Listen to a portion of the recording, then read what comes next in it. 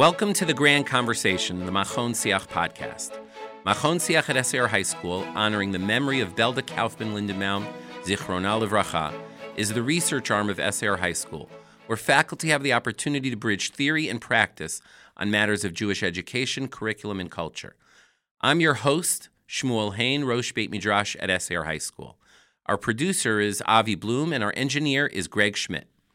This two-part episode of the Grand Conversation is the second in a series devoted to the research and programs on the subject of substance use in our school and in our communities. In our previous episode, our host for this series, Dr. Rivka Press Schwartz, talked with Ms. Daylene Beaulieu about the history of how we at Machon Siach learned about the research, the surveys, and the parent learning program called Guiding Good Choices, which has been embraced by SAR High School and many other Yeshivah high schools.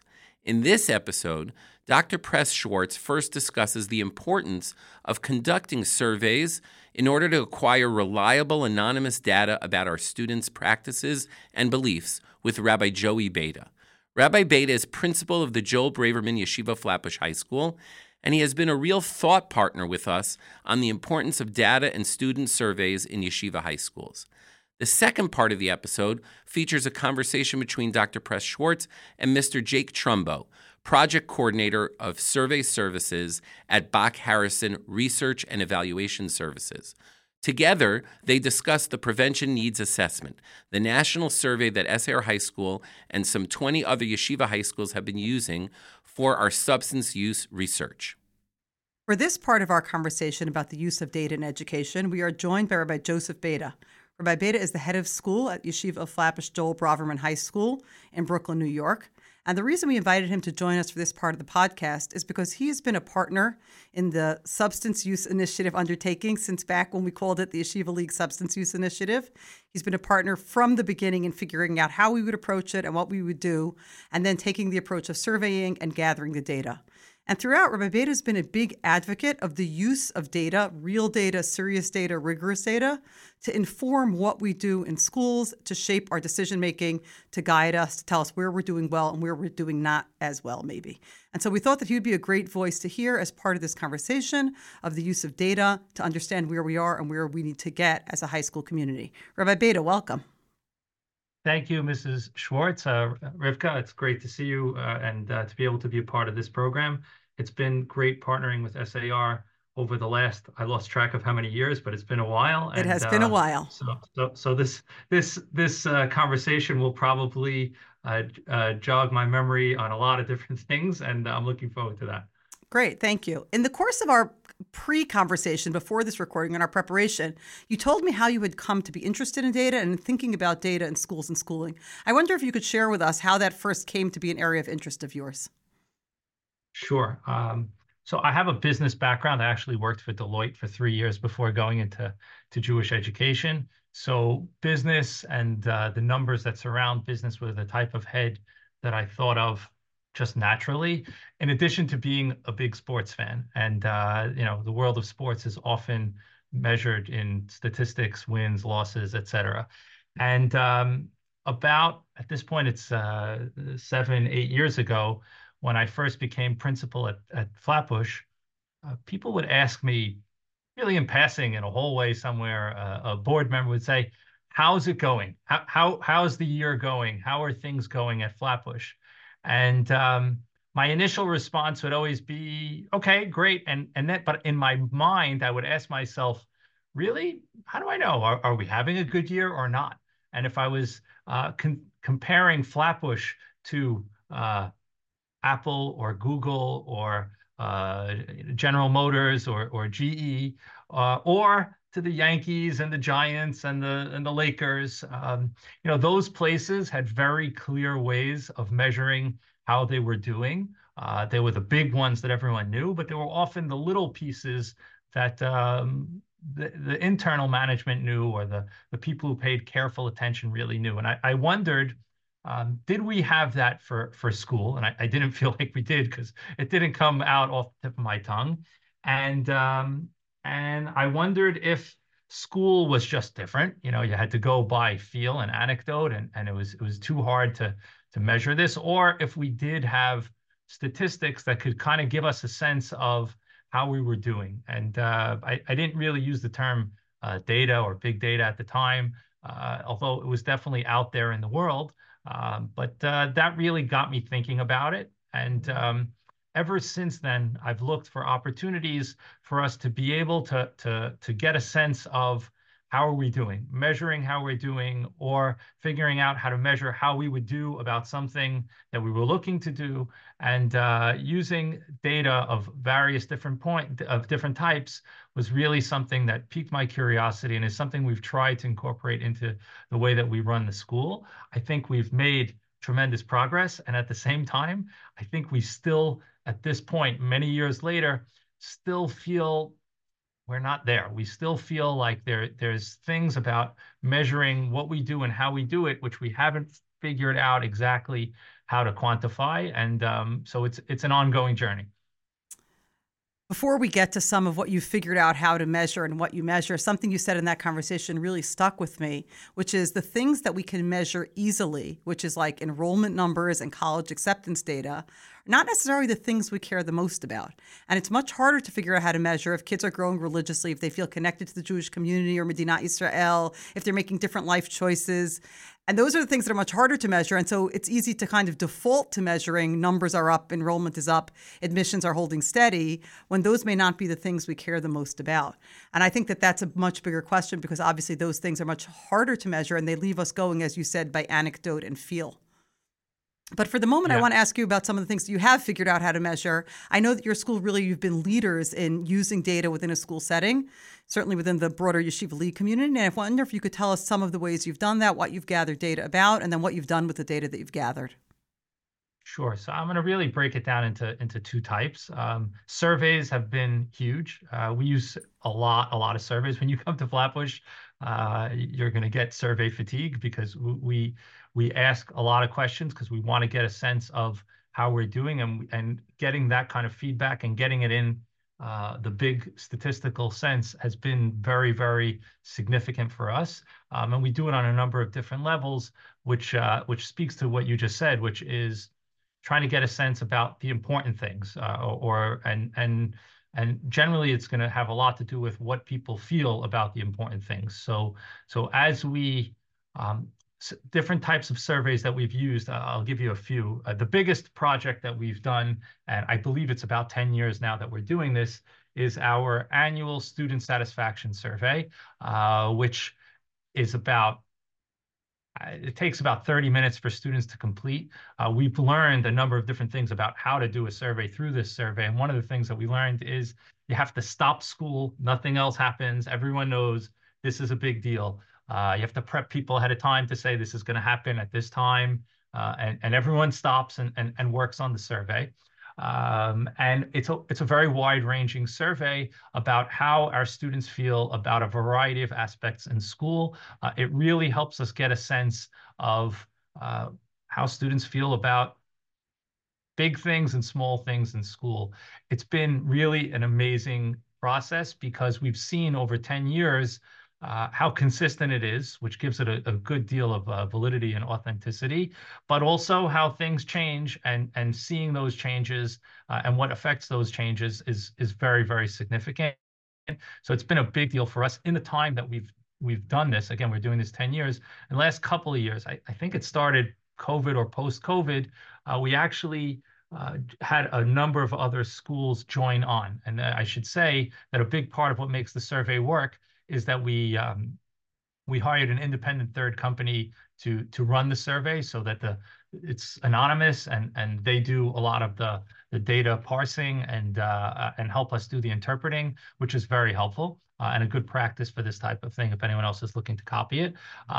And since then, we've been able to get a group of other schools. I think we have 5 or 6 other Jewish day schools around the country that join on. And it actually is very helpful, because we're able to see how our students do, not only against our students in previous years, but also against other schools. And that's been very helpful in getting a sense of where what our student experience is, how our students feel about a whole host of issues, including how they feel about the academics in school, the extracurriculars, college guidance, the choice of electives, also to things that are experiential, like how often do you feel overwhelmed, substance abuse, bullying, cheating, etc. It's a whole load of things, and it's been really great for us to get the sense of how students feel about things, and it helps us determine where we stand. So that's one survey that's been very significant. Obviously, you talked about the substance abuse survey. We're part of something that's much bigger, but we've gotten the feedback off of that. And by the way, it's been very consistent with the survey data that we get from our own internal student survey, which has a few questions on things. And finally, another survey that we did a couple of years ago, and it was a religious observance survey. And we do a religious observance survey within the student survey that I mentioned. But what we did, which we were really thrilled to be able to do just after COVID, was to do an alumni survey. And we actually put this survey out for 10 years of alumni to get a sense of where do they stand religiously. And this really goes back to what you mentioned before, is how do you measure how you're doing as a school? Well, this was a big one. This was, they're out for 10 years and everywhere in between. How are they doing on Shmirat Shabbat, keeping kosher, Taharat HaMishpacha, giving tzedakah, etc. And it was a really great survey. We saw based on the data and the demographic data that we got a really good piece, because it's hard to get alumni to respond, because the students in school, Right. you could sit them down and say, here, sit at your computer and do this now. The alumni, you're sending a link out into the cyberverse or whatever it's called, and you have no control over them doing it, and you do worry about, are you getting a representative sample? But it actually was remarkably consistent with our demographics. Did you go to Israel or not? Where you went to college, boys, girls, etc. And what was pretty cool was that it was very consistent with the data of current students, which meant that how we were doing as a school in terms of religiously, and how committed students were to the religious values and practices of the school, what we were seeing in current school was enduring and was lasting, which was really a nice thing to be able to see. It gave us the sense, again, you never fully know, but it gave us the sense that hey, we're accomplishing something. So that was something that was a nice bit on the survey that we used. So surveys have been very significant in terms of the data that we use. It's not the only data that we use.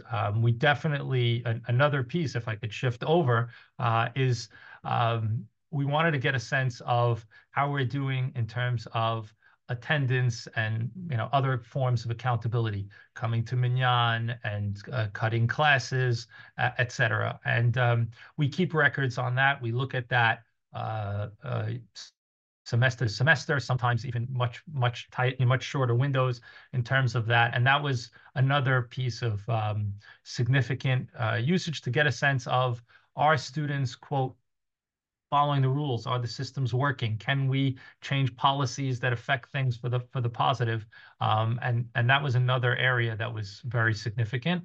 And the area that I think has been not yet fully tapped was figuring out how to have our grades be meaningful for us. You would think that's the easiest thing to figure. But one of the things I read somewhere else is that in the United States of America, so this is not just a Flatbush issue, the majority of grades given are A. So there's this grade issue that goes out in the world, which is a problem I think students and teachers have, which is, it's almost like it's like they used to be innocent until proven guilty, A unless not A, So I think there's an issue around grading in the world that makes this a heck of a lot more challenging. But we do, and again, this is another issue, although I think it's going to swing back in the next couple of years. We do use test scores like APs and PSATs and SATs to evaluate certain things as well. And those are bits and pieces of data that we use in ways to get a sense of how are we doing, what type of grade do we have, what areas do we need to work on a little more. All of those bits and pieces of data help us. I still don't have that like score sheet that I'd love to be able to have. Like, the Yankees walk in on a given day. Sabermetrics of high school. And they know are they in first place or second place or third place? The CEO of pick the company, right? They have to do their 10Q. They do their annual reports and things like that. We don't have that full dashboard that I'd love to have. It's something that we're working on, but it's been a slow go. So I'd say we've made some progress. There's definitely some areas that we think are very helpful, and if others aren't doing, they could definitely learn from, and we'd be happy to share that with anyone who is interested. But I think we still have a long way to go to get to that point where I can answer the person and say, "Oh, we're doing great because boom, boom, boom," we're not there yet. There's a lot here that's fascinating that I want to follow up on. So we're going to take a few of these different things, I think, in reverse order. But first, I'll just say, yes, the CEO has the data to look at. But I think one of the issues that sometimes come up as a question is whether the metrics that they're looking to maximize are the right ones. Boeing has developed a very unfortunate propensity to have their planes fall apart in midair, which is suboptimal when it comes to airplanes. And part of the conversation seems to be that in prioritizing profits over redundant safety systems, so maybe if you don't measure the right things, you could be making profit until parts of your 737 blow out in midair. But working backwards, I want to say that one thing that you said that really was very fascinating to me, people who are listening to me who know my role in SAR High School will laugh, because one of my roles in SAR High School is attendance and attendance systems and attendance enforcement. But we have never looked at, it sounds like you're looking at aggregate attendance data, right? Like how many kids overall are cutting class or coming late. So not just this individual student or that individual student, but in the school in general, how does it look like kids are doing? Did I understand that correctly? Are you looking at like overall attendance data? I mean, we definitely look at individuals as well, but we definitely look at how we're doing overall to get a sense for what kind of group do we have? What kind of, are our policies working? Is there a bit, there have been times where teachers have said to us, no one ever goes to class, or something like that. And where it's helpful to be able to say, listen, I hear your frustration about X, Y, or Z, but we do want to show you the actual facts of what's happening. And believe it or not, we're actually having a good year. Or the reverse. Sometimes the answer has been, we look at the numbers and we see this uptick also. And yeah, we have to figure out something together as to how to deal with that. Both of those conversations have happened. And they're much healthier around data than without it. Without it, it's how anyone feels about a given time. And when someone tells you, a few years ago everything worked so phenomenally, the good old days argument.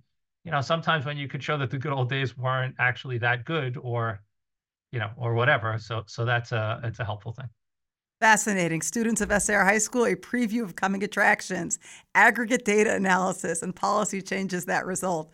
That's great. Working my way further backwards, I just want to say that so interesting to hear you talk about the alumni survey, and I will reach out to you afterwards and ask your questions. Rabbi Tully Hartstark, founding principal of SAR High School, and Dean of Machon Siach, and I sat down this morning. This was not a setup. We actually sat down this morning to start drawing up questions for an alumni survey, because that's something that we've never done. Our first graduating class graduated at SAR High School in 2007. Obviously, Yeshivah Flatbush High School is much, much older. But we have our first graduates graduate in 2007. And we've never done a comprehensive survey gathering data and finding out who our alumni are, what they're up to in their lives, what choices they've made, and as you said, how that tracks or doesn't track with where they were in high school. And so we just sat down today. We also are working with an outside survey and research firm to draw up the questions and analyze the data.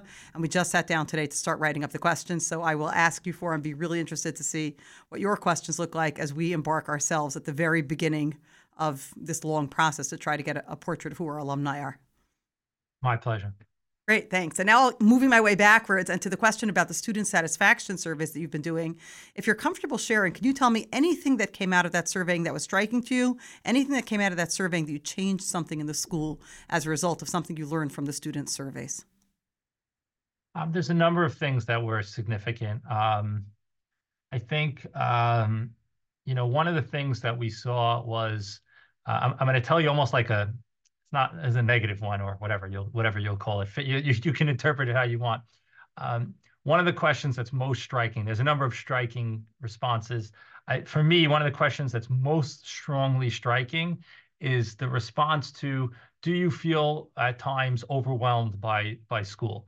And it's one of the questions where students most strongly answer, yes, we do. The things that are like the thing that's most positive, clear as day, 10 years, it's always consistently gets rated the highest, is seminar. And our Shabbaton is like the thing that the kids love the most, and it's in there and it works.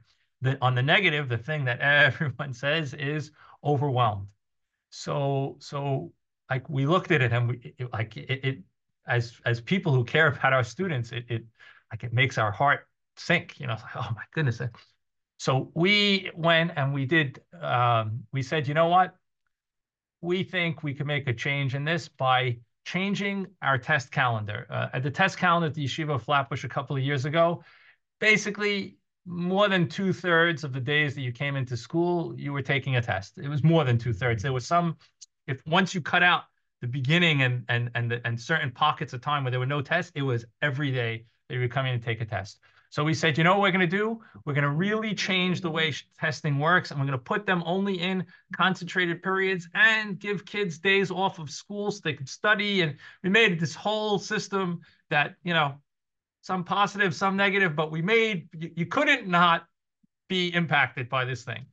And then we looked at the end of the year, or whatever, we do it in March, but in March, we looked at the survey and the students overwhelmed, and it didn't change one iota, and we learned from that whatever's driving that overwhelmed feeling, it has nothing to do with the tests, which was intriguing to us because we didn't expect it to dissipate or go away, but it didn't change not 1%. And that was significant for us to be able to say, we tried something and it failed, which I think is a big part of a successful organization is the ability to A, take risks, and be able to respond to the failure. And it was a definite failure in that regard. And this helped us appreciate that didn't help. At least from that aspect. If it might have helped for other reasons, it might have, but from a student stress standpoint, zero. So for me, that was something that was significant.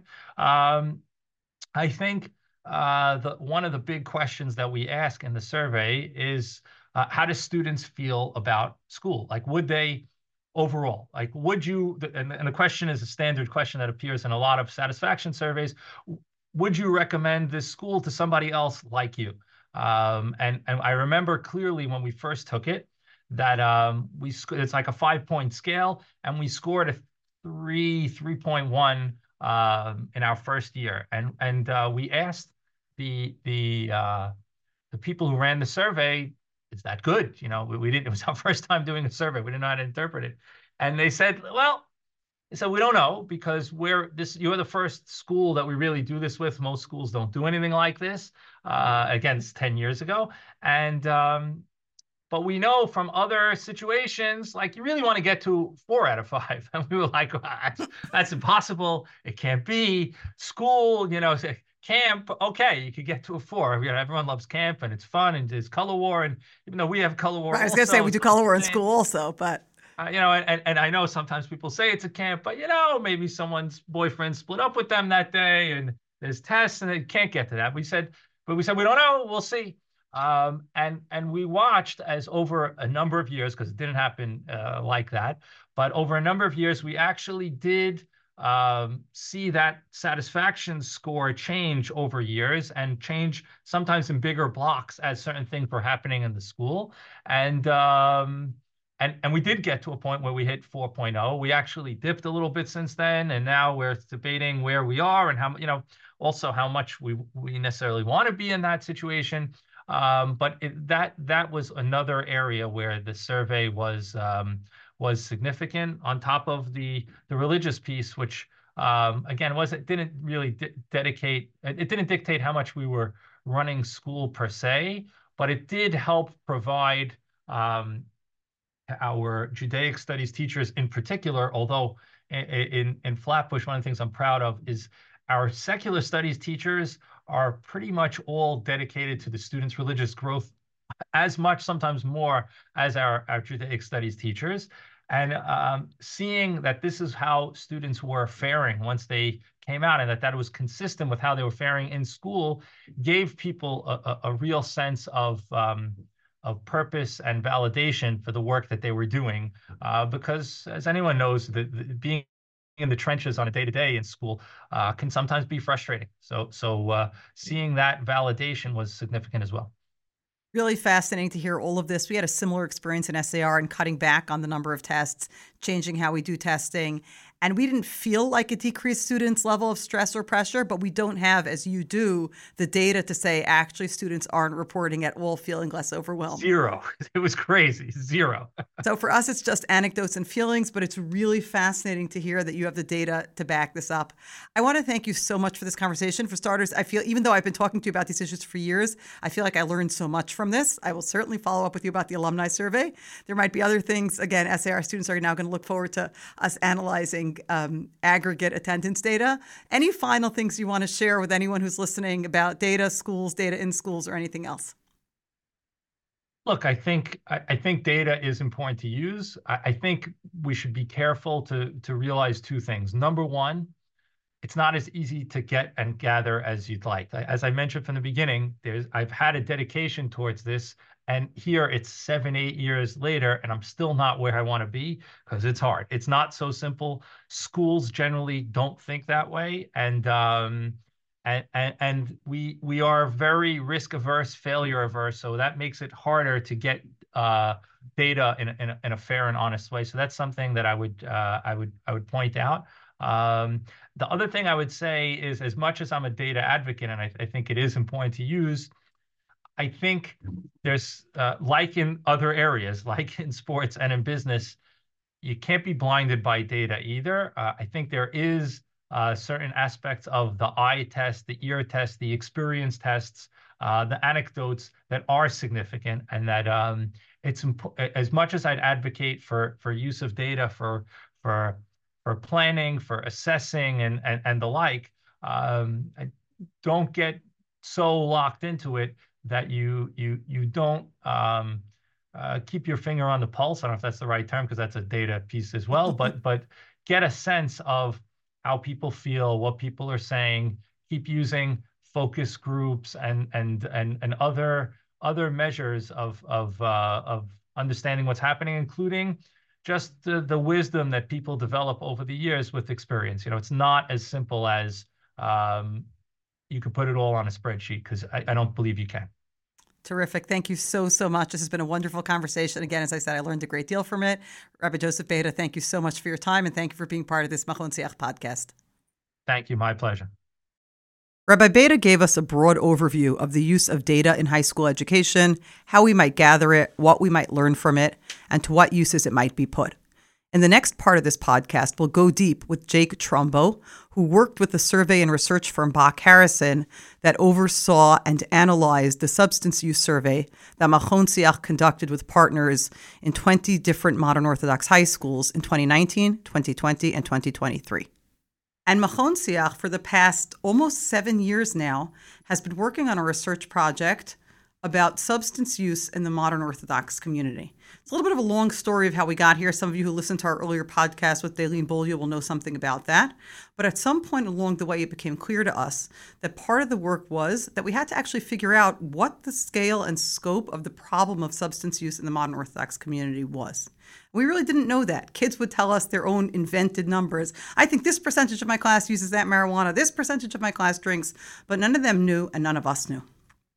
And so it became clear as we were getting this effort underway. Again, when I say almost 7 years, we got started in the fall of 2017, and we're now sitting here in the winter of 2024. So really a pretty long time that we've been working on this.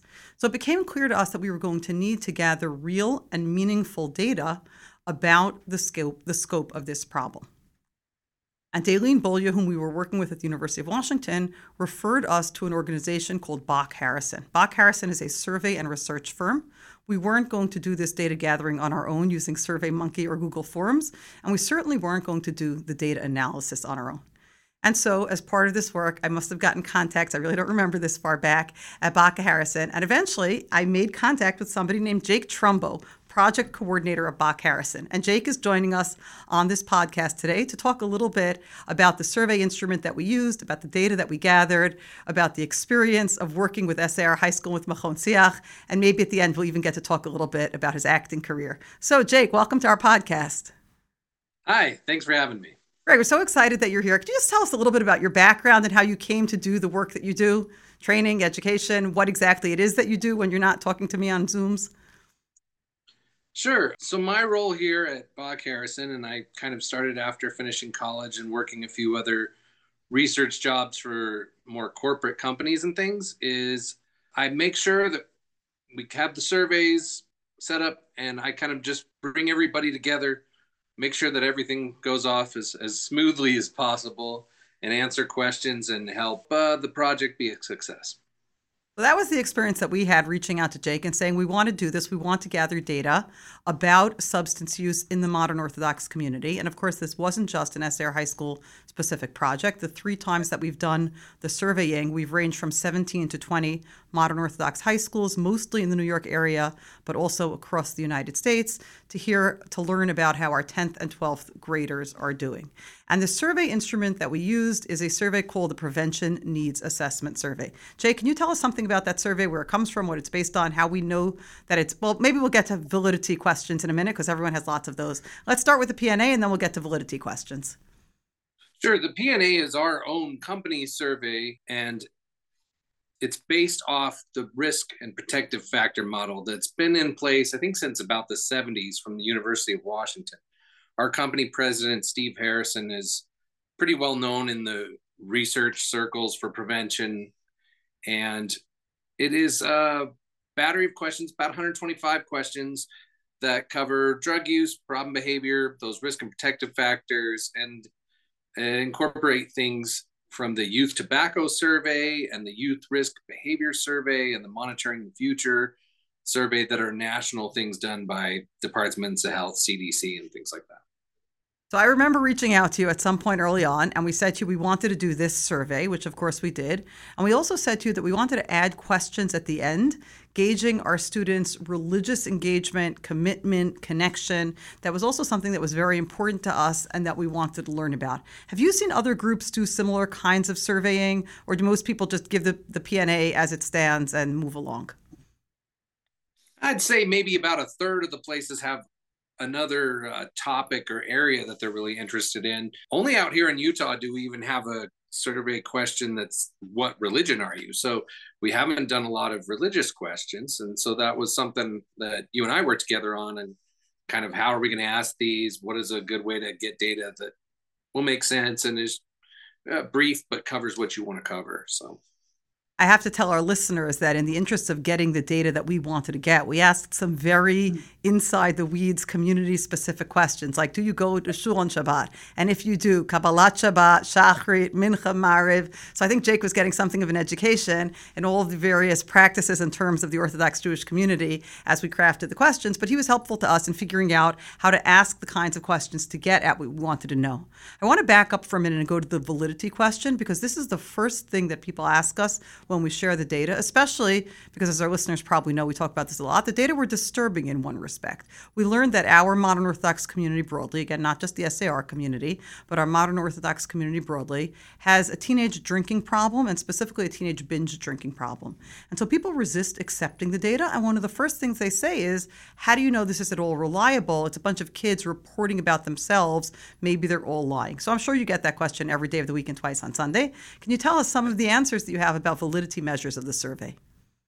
Yeah, I mean, there's a lot of technical things you could get into, but kind of what I tell people to ensure them that it's a reliable data is, number one, we have 5 built-in checks in the survey to eliminate dishonest students. Things like there's a fake drug, there's some different things where questions don't line up with age grade, or usage is way too high to be possible, those kind of things. But on a bigger scale, yeah, people are like, oh, are kids honest with this? Well, we survey all over the country, and we survey different states and age groups. And when we see trends in the data, they kind of echo through all those different areas. If students were lying, they would have had to coordinate their lies across grades and then across geography to make sure that these trends all matched. You would think if they were lying, it would be a lot more random. That you would see it in the data. So by and large, we find that kids are honest. And I think that the kids, when they're told why we're doing this and that this gives them a chance to talk about things that are bothering them, areas where we can help them, and different programs or things that might be of use, that they kind of step to the plate and respond and really help. And that's something we appreciate. Great, thanks. Let's talk about one thing about how we use the data. We decided all the way back, we've been surveying again for a while. We surveyed in 2019, in 2020, and again in 2023. And we anticipate now surveying every other year. The 2019, 2020 was just to get us a baseline to start from, and then 23, and we hope again February of 25, and like that, keeping on going. And we made a commitment from the beginning that we weren't going to break out the individual schools' data, even though, again, it's between 17 and 20 schools participating in the survey, because within our community, there is some level of competition between schools for students. And we thought that if schools could share or could know we're better than another school or worse than another school, that would dissuade them from participating in the surveying in the future. And so we've never gotten that data from you. We don't have it about ourselves. We certainly don't have it about any other school. No other school has it about themselves. And that's something that for us was both a commitment and really hard, because that's data that we really wanted. I actually remember you saying to me once, like, we have it all broken out by school, and me having to say, no, don't send it to us. We don't want it. So I'm interested in any thoughts that you have about this trade-off between getting the best and most specific data that we could have and kind of sustaining the broader effort moving forward. Yeah, that's interesting. I remember those discussions with all the different school heads, and right. That was definitely a sticking point for folks. So we had to work around that. We did maintain, that was something that we wanted to make sure we maintained, that we had it in case those things changed, so that later you're not just stuck with this blob of data. So that's been good to have that way. Yeah, school-specific data would obviously be nice. We don't always provide that for places anyway. If you have a population that's maybe under 25 students for each grade, then you're getting into some privacy concerns and things. And some of those schools were smaller. Some were pretty large. But, I mean, perhaps ways we can explore that in the future that they might be interested in is just maybe regional. Or I know we looked at different boys versus girls or different age groups. So right. So what Jake was referring to there is that at some point doing further analysis of the data, because this story didn't end with the initial surveying, we went back to Bach Harrison to ask them to do further analysis of the data to see what else we could glean from it. And at some point, we also worked with an outside researcher affiliated with Columbia University, sent her all the data to see what a further deep dive into the data might reveal. And there was a point at which we coded all the data, and we looked at single-sex versus co-ed schools. In addition to breaking out by gender, boys and girls, we also looked at students in single-sex and co-ed schools, which in our community maps onto certain kinds of religious and communal choices to see if we could see meaningful differences between single-sex and co-ed schools. So we were able to break the data down into somewhat smaller groupings, even if we weren't going to look at individual schools. So that is something that we ultimately were able to do.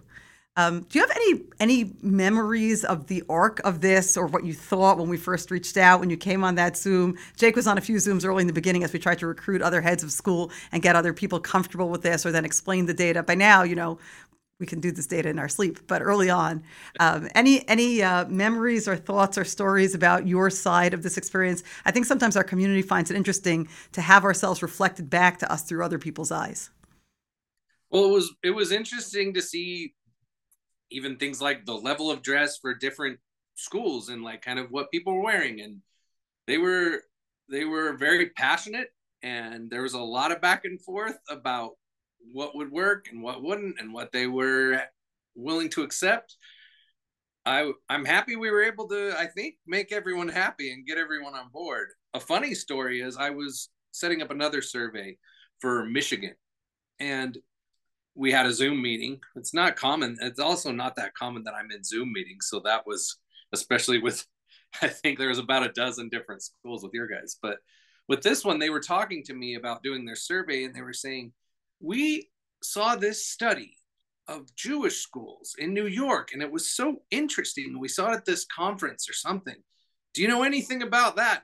I was like, well, you're talking to the right person. Yeah, I was the one that helped them put that on. So we're famous. We're famous.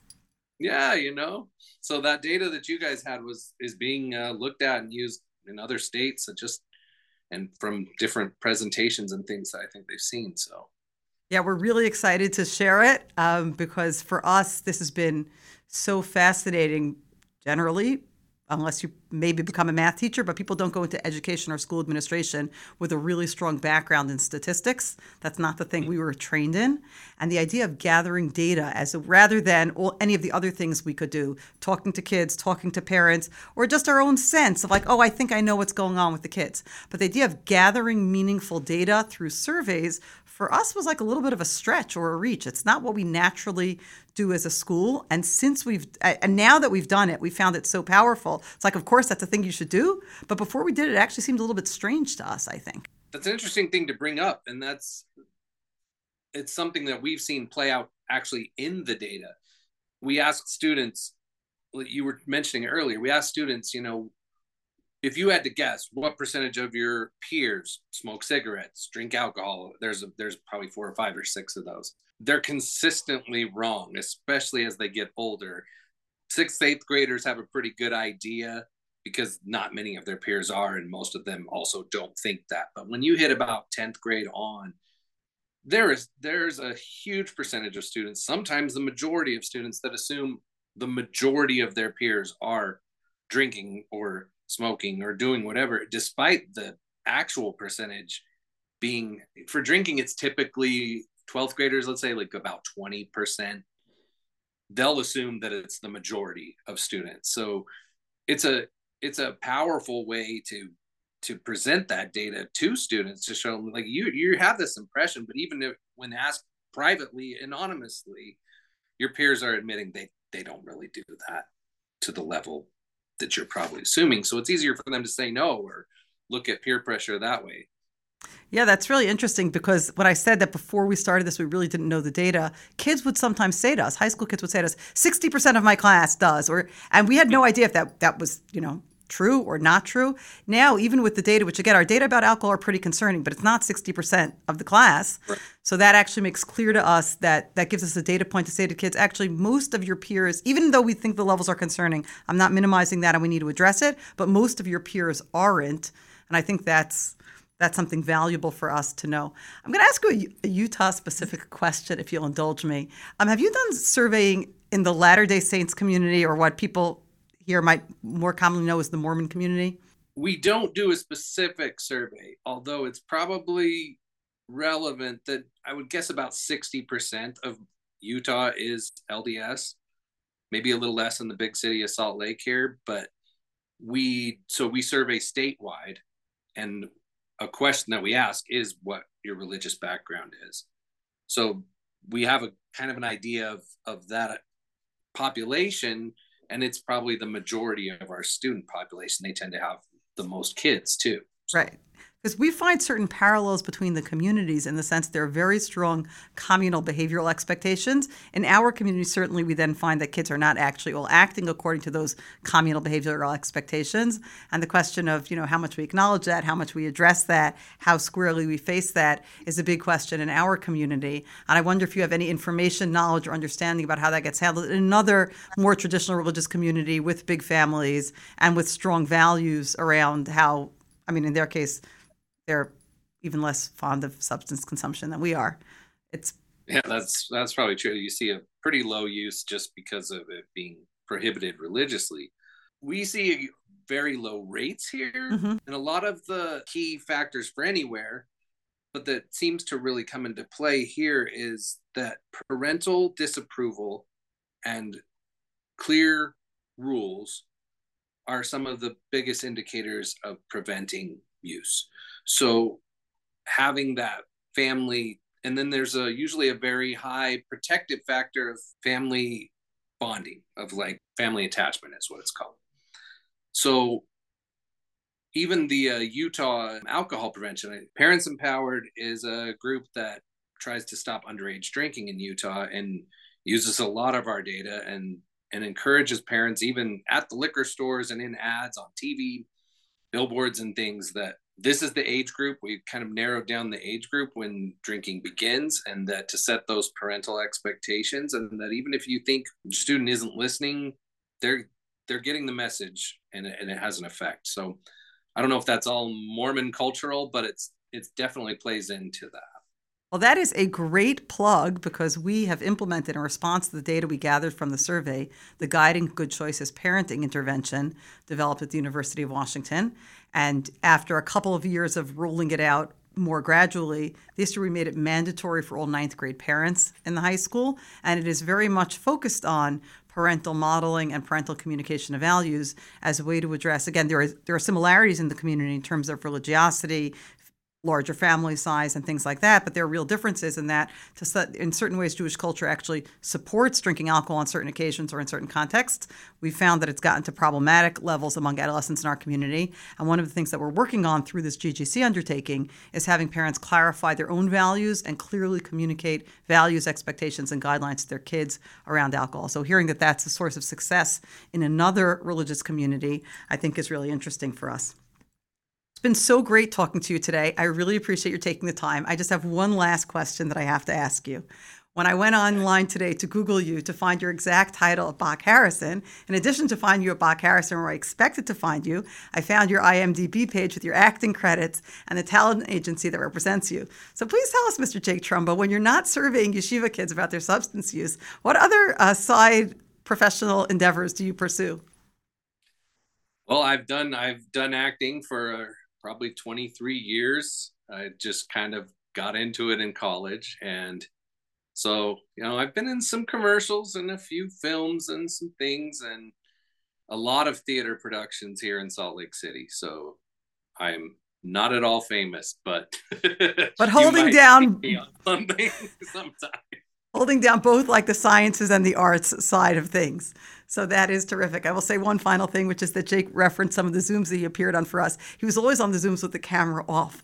And then the first time he's on the Zoom with the camera on, Russi Bohm, the school nurse and co-GGC coordinator, Michael Courtney, head of college counseling and co-GGC coordinator, and I were like, oh, that's what Jake looks like? So when we share this podcast, we will, as we always do, post pictures of the guests.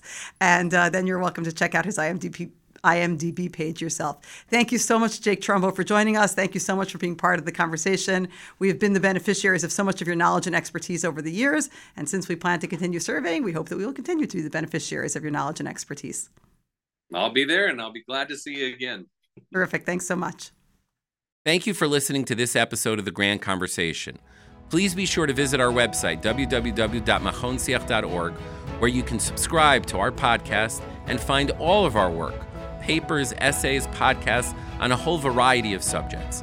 Until next time, this has been The Grand Conversation, the Machon Siach podcast.